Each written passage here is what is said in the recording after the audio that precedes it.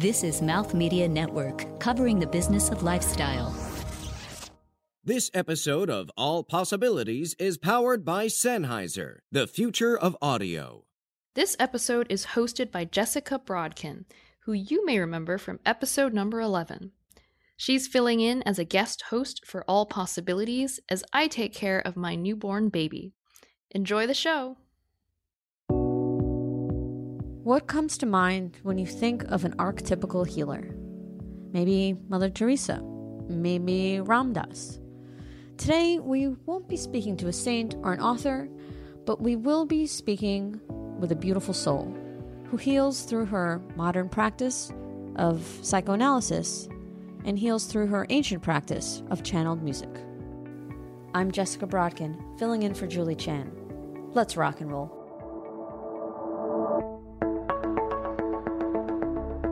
Welcome to the All Possibilities podcast. I'm your host, Julie Chan, intuitive life purpose coach and founder of Being My Purpose. Together, let's embark on a discovery of all possibilities.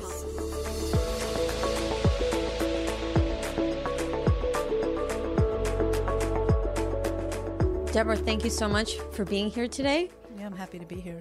I'm very excited. So you have so many talents and healing that you are offering the world. Can you tell us a little bit about who you are? Sure. I'm a psychotherapist in private practice here in New York. I've been doing that for about 25 years. Mm-hmm. I offer talk therapy, trauma therapy using a technique called EMDR. Mm-hmm. I use meditation. I also do dream work in my practice. And I've taught meditation at various groups in the city as well. I've got some dreams for you to share. Sorry. And I also do healing music, not in my therapy practice, but outside of my practice. So you were a classic healer. Yeah. What brought you to therapy? To doing therapy. Mm-hmm. Well, like many therapists, we started in our own psychotherapy. Mm-hmm. I don't think that's too much of a secret. No. That a lot of us start there.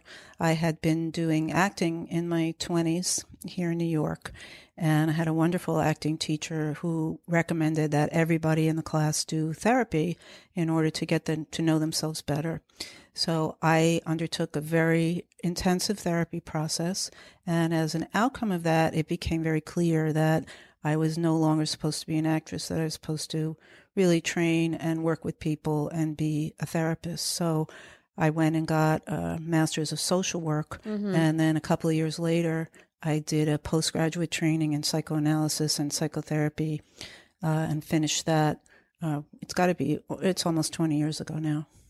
So being a therapist is wonderful, but you're not just a sort of run-of-the-mill therapist. You teach meditation as well. Mm-hmm. What type of meditation do you teach? Vipassana insight meditation. And that's one of the most popular in America, correct? Yeah, it's come to be known often as mindfulness meditation, and there right. are a lot of people who've popularized it. So I think a lot of people know of it by now. So how is Vipassana different from other forms of meditation? Vipassana is where you are with what's arising in your mind or body, sensations, feelings, thoughts, perceptions, just as it is. So you're not trying to orchestrate a different state. You're not trying to just focus on one thing, although initially you'll focus on the breath. Mm-hmm. But that's just to stabilize your mind so it's not jumping all over the place, so that you can then be with whatever arises. And that's similar to some systems, but a lot of systems you're trying to get a certain state of mind or a certain state of concentration. I guess shamatha or shamatha? Shamatha is the concentration aspect of Vipassana. So if you go on a long retreat, oftentimes you'll spend a number of days just focusing on what they call an object. Often it's the breath. Mm-hmm. And you're doing that to achieve a level of peace and calm and ease so that you can then open up to be with whatever arises. Sometimes they call that choiceless awareness. Wow. Very cool. And Vipassana is normally done in the U.S. as a 10-day retreat. Is that right? I think it It varies. Sometimes there are weekend retreats. It depends. I think the Goenka system is 10-day retreats, but there's also the Insight Meditation people, and they might do 7-day retreats, weekend retreats. There are also 3-month retreats. I'll be going in a little while on a self-retreat, and the minimum they recommend is 10 days, and some people actually stay for a year. They just stay in retreat for a year. Yeah. Because I guess I'm familiar with the Tibetan system where people retreat, I think minimum of 3 years. Yeah, those are very serious retreats. They're no joke. They live in like concrete blocks in the mountains. Yeah. And they only eat barley and they have like one real meal a week. Yeah. I'm not at that level of practice. I'm not saying you have to be. Yeah. And not in this lifetime for me. I don't know. We'll see what happens. Yeah. But who knows? Right. So how has Vipassana or meditation changed your life? And well, for me, because I had been in the therapy so intensively before I started the Vipassana, sometimes people come into that and they're dealing with a lot of their own personal issues and learning to be kind and compassionate in the face of whatever might arise. But because I had done a lot of therapy prior, what the Vipassana has done is that at a certain point, your practice deepens and you can start actually seeing into the nature of reality. So it can be very illuminating. At times it can be very frightening. Yes, I've had that. Yeah. But, you walk away with a sense that there's more to life than meets the eye. And it's a very deep sense of meaning. That's beautiful. Yeah. Do you teach meditation to your clients? I will teach them to be, sometimes something might be coming up emotionally, or somebody might be stuck in an intellectualized version of what their issue might be at the same time as they're having a really profound body sensation. So I would help move them from just talking about what might be troubling them to really being with what's arising. Oftentimes it's arising in the body. So if they bring their awareness to the belly or the chest and they stay there, it will start to unravel. They might have a memory or an image. Sometimes they might start crying and have a release. So the meditation is a practice that can help people to be with a deeper level of what's arising rather than just what they're thinking about. Got it. Yeah. I think because in my work, as you know, as an energy healer, a lot of my clients are in therapy, or I recommend them to go to therapists, and then they come to me and we do a lot of body work and releasing and forgiveness and kind of like the more spiritual aspect of it in terms of working on the energy field. So they'll release trauma through the work that we do together. But I think that it works really well when you're with a therapist because there's the level of the mind, there's a level of the spirit. Yeah. My question to you, is I do recommend DBT to a lot of people, dialectical behavior therapy, as a terms of mindfulness brought into a therapeutic form. Is that what you do, or is that in a way what you do? Because it sounds, or is your therapy very mindful? Or I'm not really that familiar with DBT, only other than knowing what it stands for and that it's useful for a lot of people. Okay. What I do is help people get in touch with very deep-seated patterns of belief and emotion that are often formed in childhood experience. Yeah. Because those are the ones that get encoded as we're developing. And if those can be experienced at the root of how they were developed, they can be released. And oftentimes there'll be a spontaneous, more authentic impulse to behave in different ways, in kinder ways, in more creative ways. And you don't have to force someone to work toward that because as one is released, this new way of being will start to come into focus. And then I'll help them to actually actualize that in the world, to make that manifest. So it's not just a working through of the old patterns, but it's helping people to develop who they really are in their truth and bring that out into the world. That's really remarkable. What exactly, could you explain to people what EMDR is? EMDR is a trauma treatment. It was developed by a woman named Francine Shapiro. Okay. And what it does is it uses what's called bilateral stimulation. Is it like this stuff?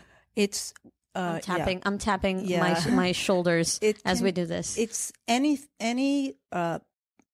stimulation on one side of the body and then the other. So originally it was eye movements. So EMDR stands for eye movement desensitization and reprocessing. Or it could be tapping, or it could be a sound.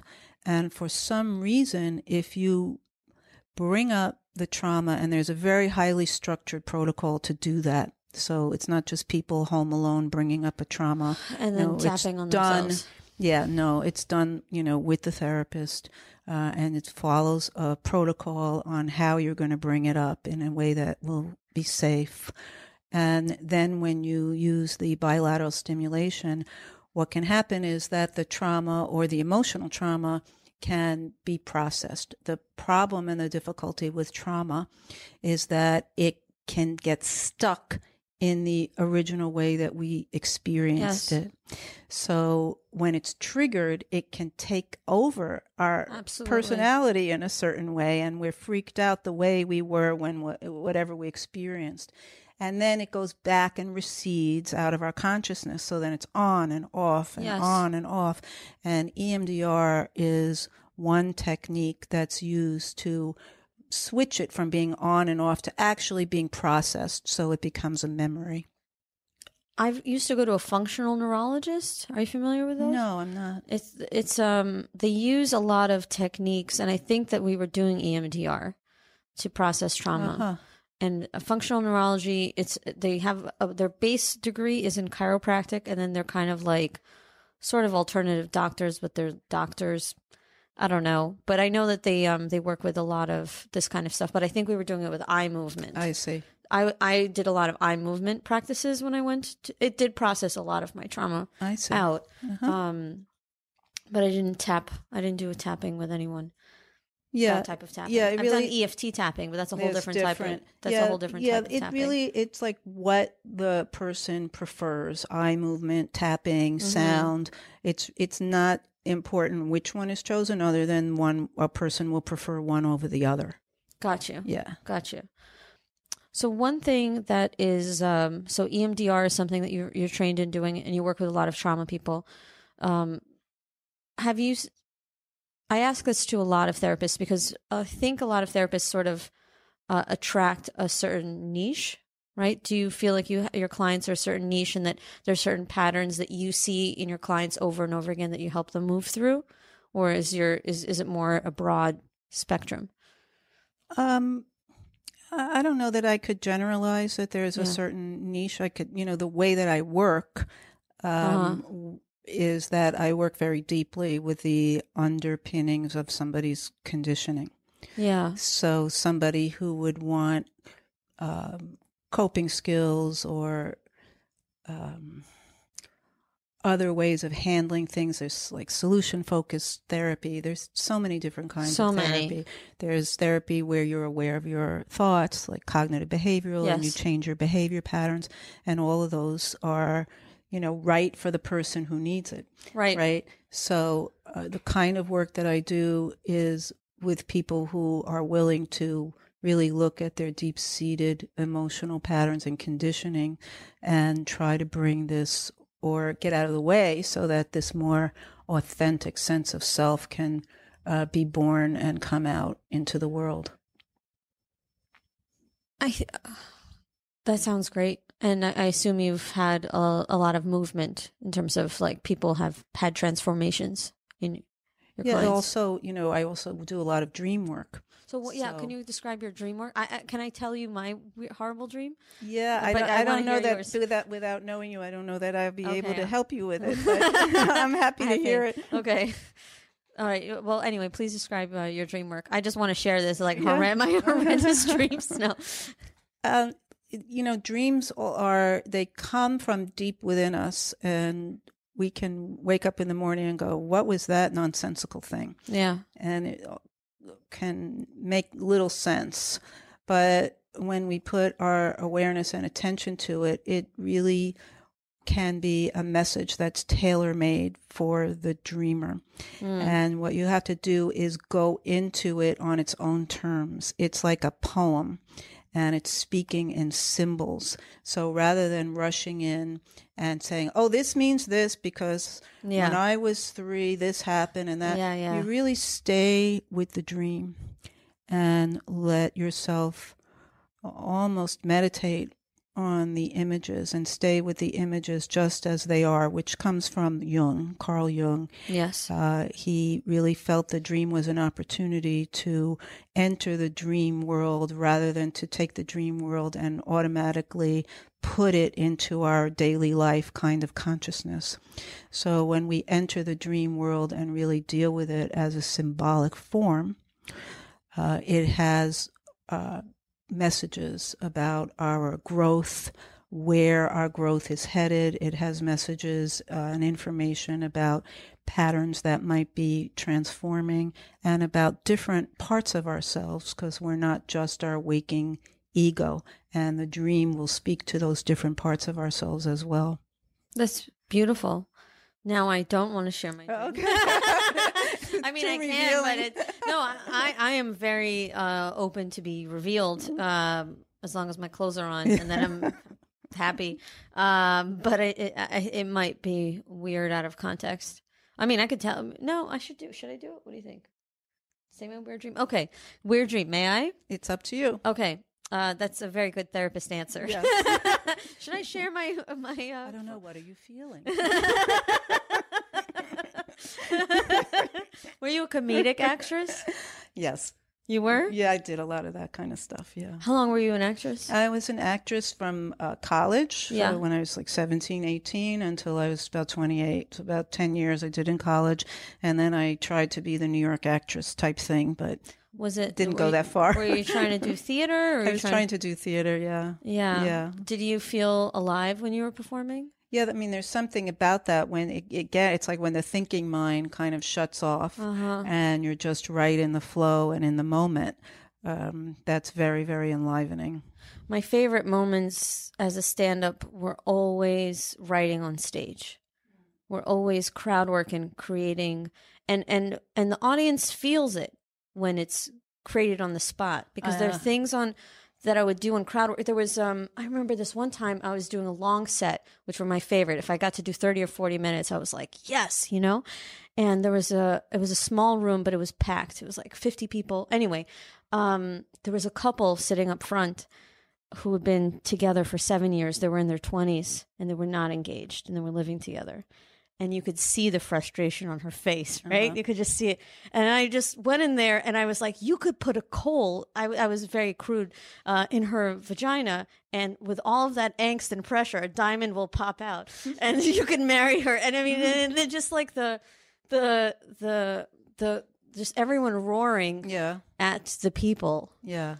It's all the unplanned stuff. It's all the unplanned that's like stuff. Right of the moment and very creative. It was magic. Mm-hmm. I mean, the written material I felt never really. But anyway, but you stopped acting because you felt that.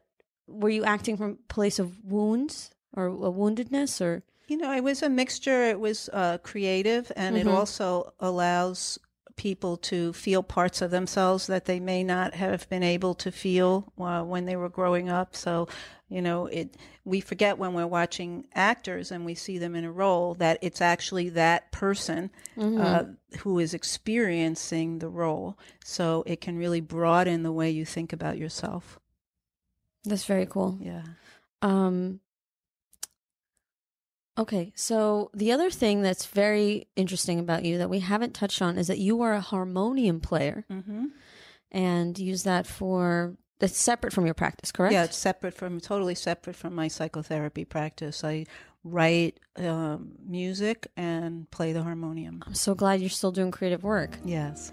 So You'll get to hear Deborah play her harmonium and the story behind how she started her music.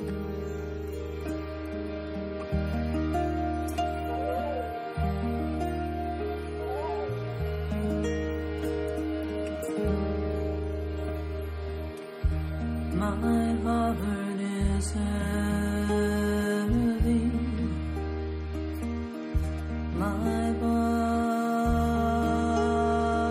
weak, the color faded, the palette is bleak. My eyes are crying, they feel the fall, longing for your love in the midst of it all. Wake up my heart to love.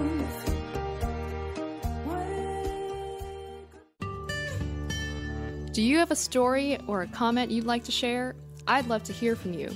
Follow the show on Twitter, Instagram, and Facebook at All Possible Show.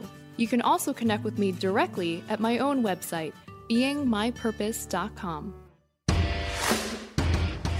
The superior audio quality on Mouth Media Network is powered by Sennheiser. And as a listener, you can receive a 25% discount on virtually any headphone, microphone, and other high-quality audio product available to purchase directly on the Sennheiser website. Just visit Sennheiser.com and enter the code MouthMediaSen, that's MouthMedia, SENN, at checkout.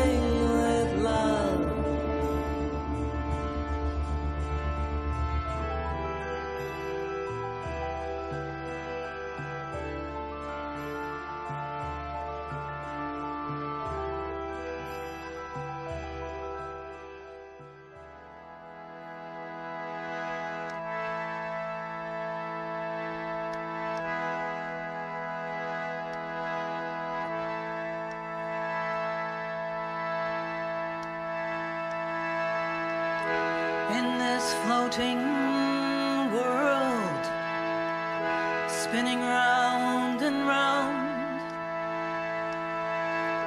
oh, that I might gather you in my monk's gown, oh, that I might gather you in my monk's gown.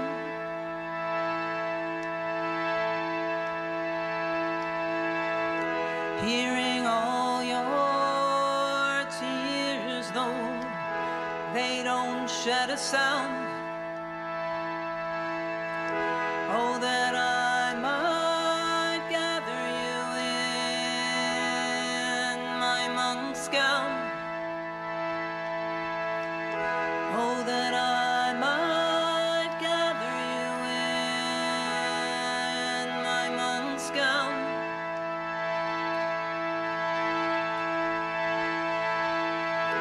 Through the dark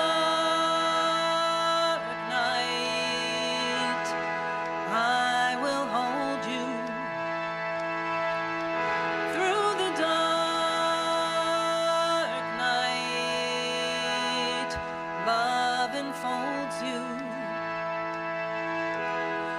love enfolds you.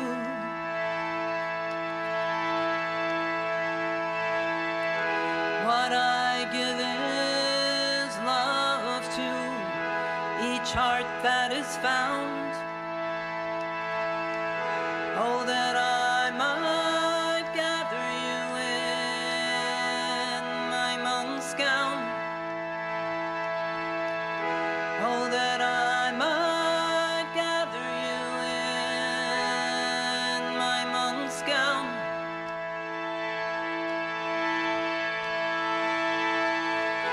Through the dark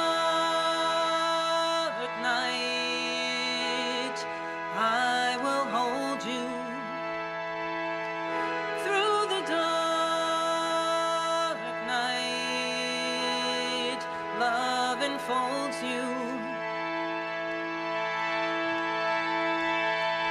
Through the dark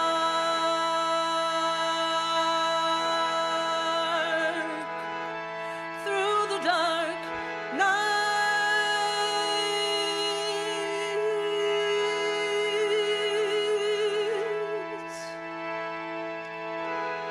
love enfolds you. Love enfolds you. Love enfolds you. Love enfolds you.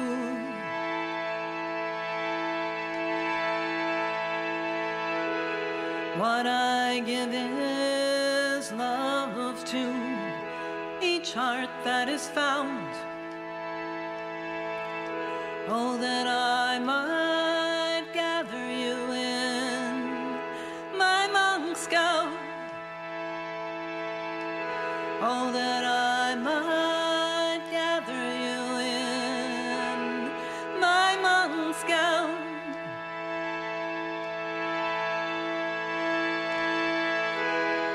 Love enfolds you. Love enfolds you. Love enfolds you. Love enfolds you.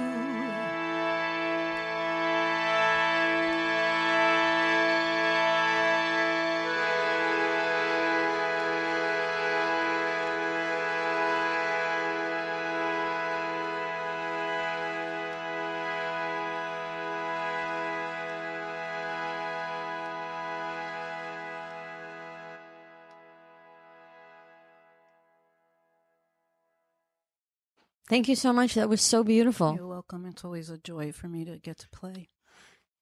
So, you said, what is this song? Did you write the song? I did. It's amazing. It's based on a poem by a Zen monk named Ryokan, who, if I remember right, was from the 16th century. And Wow. the Where was he? I think he's Japanese. Okay. I could be wrong. I'm not great with remembering where facts and that kind of thing. But the poem was, oh, that my monk's robes were wide enough to hold all the suffering people in this floating world. That's beautiful. Isn't it? Yeah. Yeah, it's I guess it reminds me of Kuan Yin a bit. Exactly.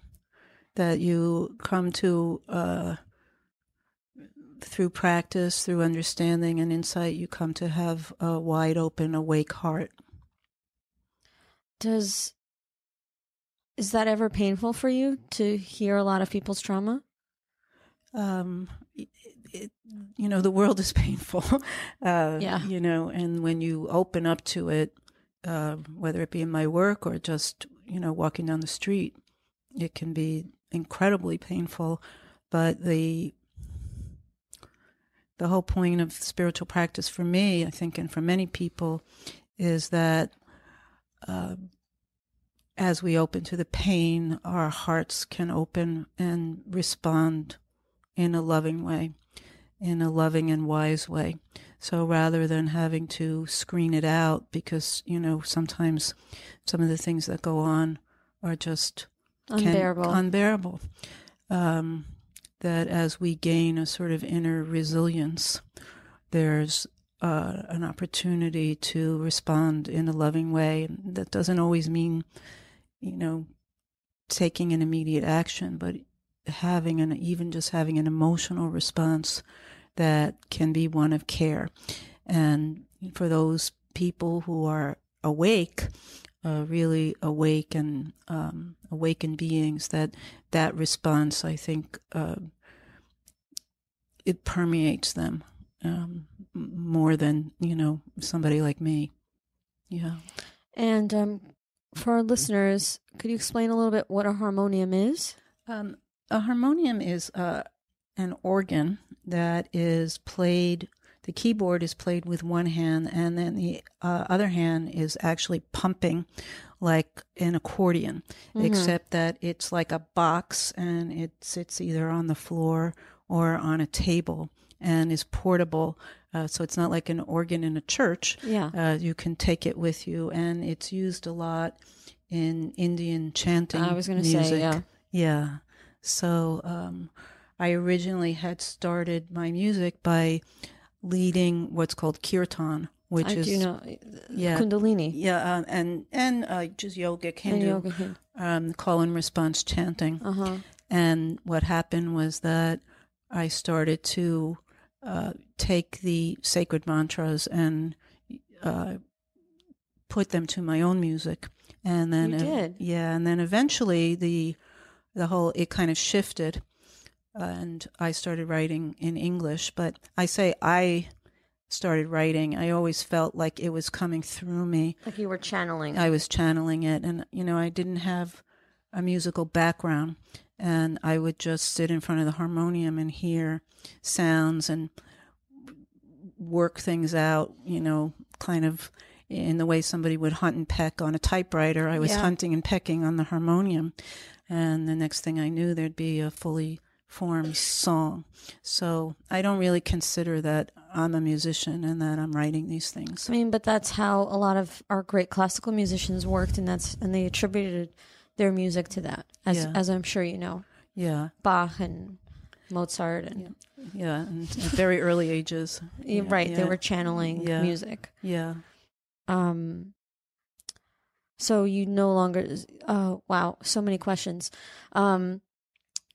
The music felt amazing just to experience it, like the room looks brighter, like the colors look brighter, which I attribute to how I feel after I meditate for a long time. Mm-hmm. The colors feel brighter around me and I feel calmer. So you're channeling healing music. Yeah, and what I do now is that I will bring it into people's homes to get away from any sense of it being a performance. And everyone will sit quietly. There's no clapping.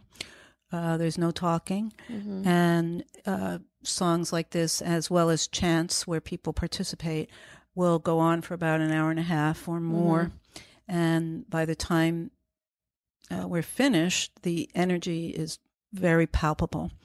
It's very thick, and sometimes people have said, I can't get up, and it's very healing. It's a very loving energy. I've participated in a lot of sound healing in terms of, I've been to a lot of sound baths and with shamans, and I don't know if you know Dream Seed. They're pretty cool. Yeah, I group. went once or twice, Yeah, they're in Greenpoint, part of Golden Drum. Yeah.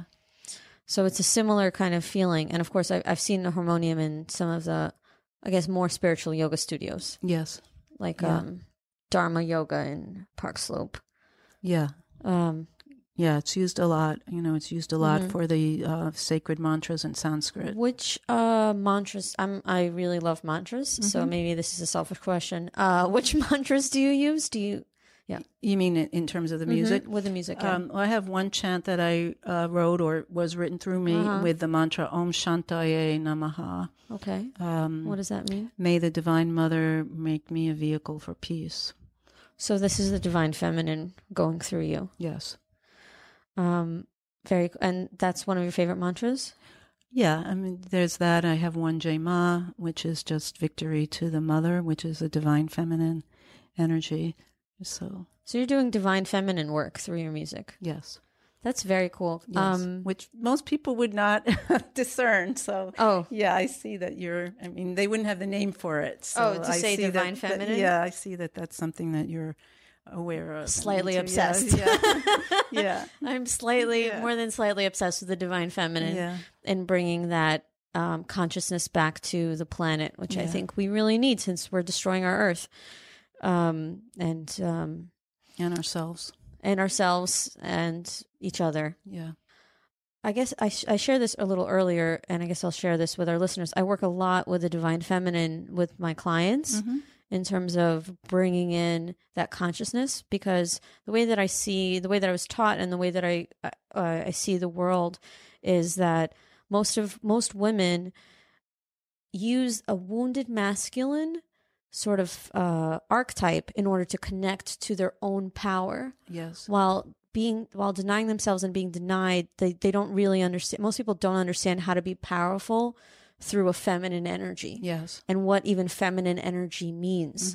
And so we have a lot of very successful women, let's say in New York City, financially well off, or however, who have difficulties in relationships, difficulties being with a male partner and not sort of emasculating this person, and also connecting to themselves. There's a part of themselves that they feel disconnected from. The way that I personally remedy that is through studying and connecting with goddesses throughout history, because I find that by studying the goddesses, even if you don't believe in goddesses, it's an archetype, it's a energy, it's a mythos that people can. I personally believe in goddesses, obviously, or not obviously, but how do you, I mean, I guess you connect through the feminine through this music.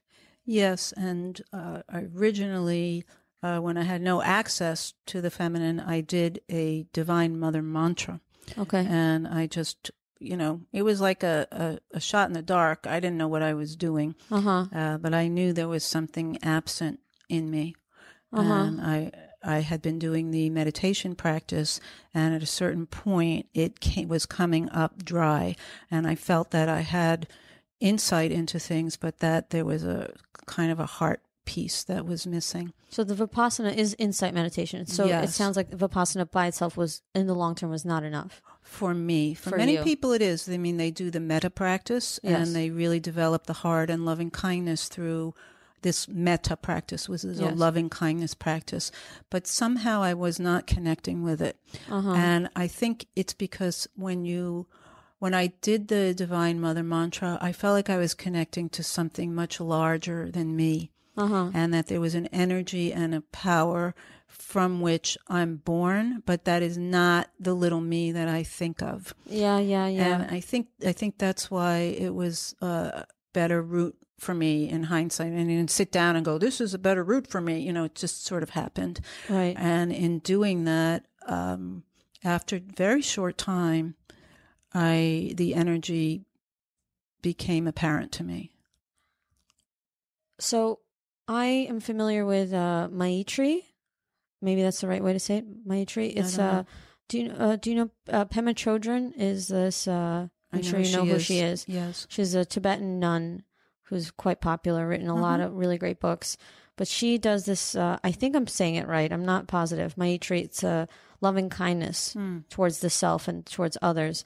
I think her take on Tibetan Buddhism for me feels really different than other people's. I don't know about you. Is the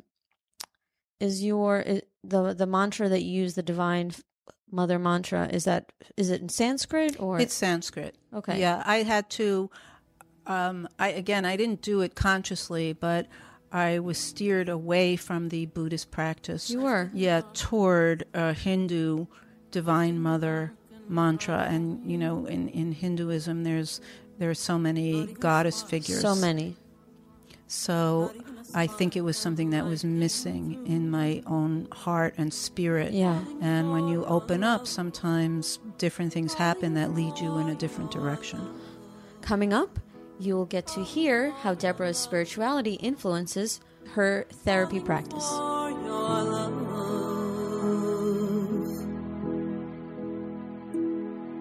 You parted the veil. You parted the veil, and now I know my soul can take sail. My soul can take sail, my heart can grow. Calling for your love, calling for you remember what we used to say about running? Oh, somebody bigger had to chase you. Yeah. Exactly. I'm BJ Smith, and that's exactly how I felt about running most of my life. That was until one fall day in 2011. I was chasing my son in the backyard when something had to change. This was the beginning of my journey to becoming a runner. One that would take me from couch to marathon in less than 2 years. Now I'm setting my sights higher. This is 16 Weeks, a new podcast from Mouth Media Network, following me on my journey to get into shape while keeping up my obligations at work and still being there for my family. And I'm not doing it alone. My name is Keith Smart. I won a silver medal in Beijing. I'm a sport and exercise psychologist at ECU. Coach athletes all over the world. And I'll talk with experts about challenges all runners face, like figuring out how to make time to run, what to eat, and how to train. You got so dehydrated. Your heart rate went up and it felt like you were working so hard. Everything's trainable, whether it's run form, strength, that's all trainable. And so is our thinking. Subscribe now to 16 Weeks on iTunes, Google Play Music, or wherever you find great podcasts. Together, we can do this. I am home after my long journey. I come home after my long journey. I am held in the fire of love, deeply held in the fire of love.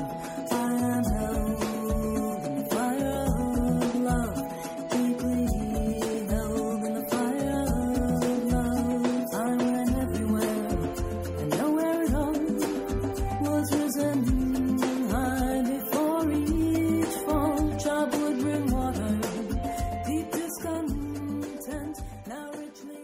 How long have you been meditating? 20 years or so. Right. So that must have really changed who you are. Yes, very much so. And now science backs it up. Yes. Which it used to not. I mean, they didn't have the data then. Right. Well, we're very data driven here. We are very data driven. Yes. Mm-hmm. Yeah, I don't absolutely. think the monks really needed the data, but we seem to.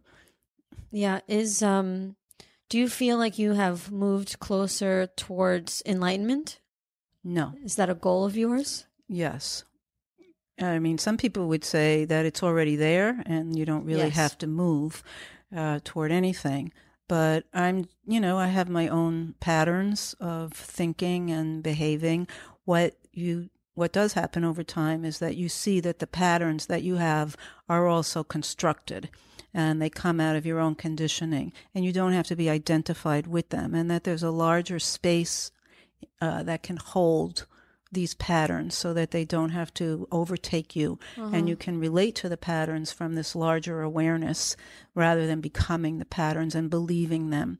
So I guess somebody who's actually awake would be really more, I think, more aware, more rooted in themselves as the awareness. And for myself, I would go back and forth between kind of being in a pattern and then stepping back and relating to it from more of an aware space. Do you feel like your personal patterns have changed over time? Or have you just become detached and aware of them? I've become much more aware of them, and I say that I have more options so that if they come up, I know how to work with them. Mm-hmm. I know how to put them to the side.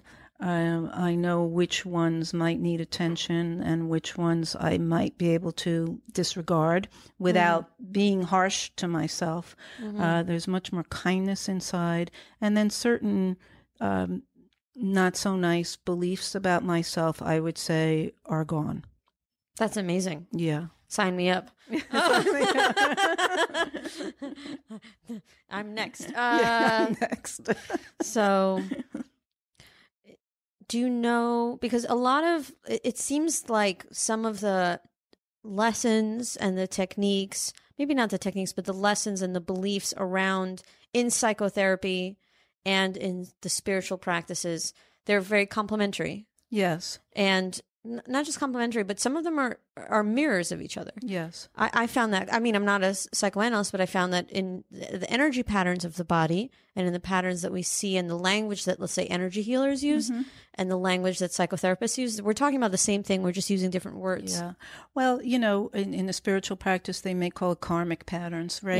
Yes. Family karma. Right. It's karma, and there's internalized karma, and unless you deal with the inner karma, you're going to meet up with it in your life. Yes. And I can see that where people are really working toward shifting a pattern, and they may then encounter a situation in their life where they're challenged to really move through that pattern and respond in a different way. So usually therapists won't talk about, well, isn't this kind of freaky that you're working through this pattern and life has presented you with this exact situation? Whereas a spiritual counselor might be more aware of how everything is working in tandem. Absolutely. So, you know, I will point those kinds of things out because for me, it gives a really great sense of meaning. It's not just a person on their own struggling through transforming something, but sometimes the universe actually cooperates and gives a situation that if the person moves through the internal pattern, they can then respond in a new way and in a different way. And then in spiritual language, that karmic pattern doesn't have the energy that it used to have. Right. Absolutely. That's really beautiful. Yeah. So you're basically tackling issues from two angles. Yeah, that's what it sounds like. I think because I am who I am, right. I hear it in that way. I would not say to someone, this is your karmic pattern. You know, it's really inappropriate, especially if that's not their belief system. What if it is their belief system? Then we might talk that language, but I always would want to talk the language of the person who's seeing me, not to impose my language upon it. But I would point out, you know, because it is sort of astonishing that if you're working on something and then the universe presents that situation to you, that is kind of astonishing. And it moves us beyond thinking that everything is meaningless, you know, the kind of crisis of, oh, this is meaningless and it's all suffering. Well, actually, you know, if you pay attention, it's not meaningless. And sometimes things are working and cooperating so that you evolve. Right. That evolution can be very painful. Yes, very painful. Very painful, but on a deep level, very real and very profound, and give you a larger sense of purpose. So you have been on your path for some time now. Yeah. And do you feel fulfilled? I feel like, you know, any other human being in many ways. You know, I feel like I've touched into places that help me. Yeah. And help my understanding and my compassion toward myself. Yes. I don't feel complete. I'm still a struggling human being like everybody else. But when I started my practices, I had a lot of deep questions. And I'd say that many of them are answered. So that gives you more of a sense of peace with things as they are. Deborah, you have a lot of wisdom and a lot of compassion. And I guess I would say, someone would say talent and others would say channeled magic, goddess, healing, music. But what final thoughts and tips do you have for our listeners that they can walk away with? What comes to me really is that everyone has their struggles, and that if you're going to develop anything, develop your capacity to care for yourself and to treat yourself with love. A lot of people think that external achievement is going to give that to them, especially in this culture. And that's nice. External achievement is wonderful, and, you know, I'm not putting it down, but it's not a substitute. It's not a substitute for just opening your heart to yourself in your humanity, in your pain, in your grief, in your confusion. That's really key. And once you can do that with yourself, what I find is that you're more able to do it with other people. Nobody's going to remember when we're gone that, you know, we achieved this or achieved that. No one's really going to care unless the work that you did actually touched them and helped them. But people do remember the experience of being with somebody who listens and who's kind and who's empathic and who's caring. So really bringing those qualities toward ourselves. You know, are we confused one day? How do I listen to this confusion? How do I meet it with care? How do I meet my own heart with love? It's really, for me, the most important thing. That was really profound. Thank you so much. You're welcome. That was so beautiful. So how can our listeners get in touch with you? Have a website. It's awakepresence.com, and all the information about my therapy practice is on there. And then on there, there's a link to a music page that I have on another site. So if they want to hear some of the music, they can just press the link and then they'll be routed over there. And can people book you? For the music? Yes. Or you know, it's really been a word of mouth, but if people are interested in booking me, you know, they can, of course, get in touch with me. I'm open to doing that. But it really, you know, it really, I'm so not into it being any kind of a performance. I mean, it could still be, I mean, I've led a lot of full moon circles and new moon circles, and people are just chilling. Yeah, exactly. You know, as they understand that it's a meditative healing kind of an experience. Yeah. Thank you so much. You're welcome. This was really fun. Thank you so much. And for you, some thoughts to walk away with. Remember to treat yourself with loving kindness. Think about how we can heal through music and connect to a divine feminine energy that some of us may feel that we are missing. Thank you so much. I've been your host. My name is Jessica Brodkin. You could find me at loveandlightservices.com. Be on the lookout for all possibilities. Follow the show on Twitter, Instagram, and Facebook at All Possible Show. Episodes are available on iTunes, Google Play, and our website, allpossibilitiesshow.com. This show is produced by Mouth Media Network. Copyright 2017. All rights reserved. No portion of the show may be distributed or published without the expressed written permission of the producers. Thank you for joining us.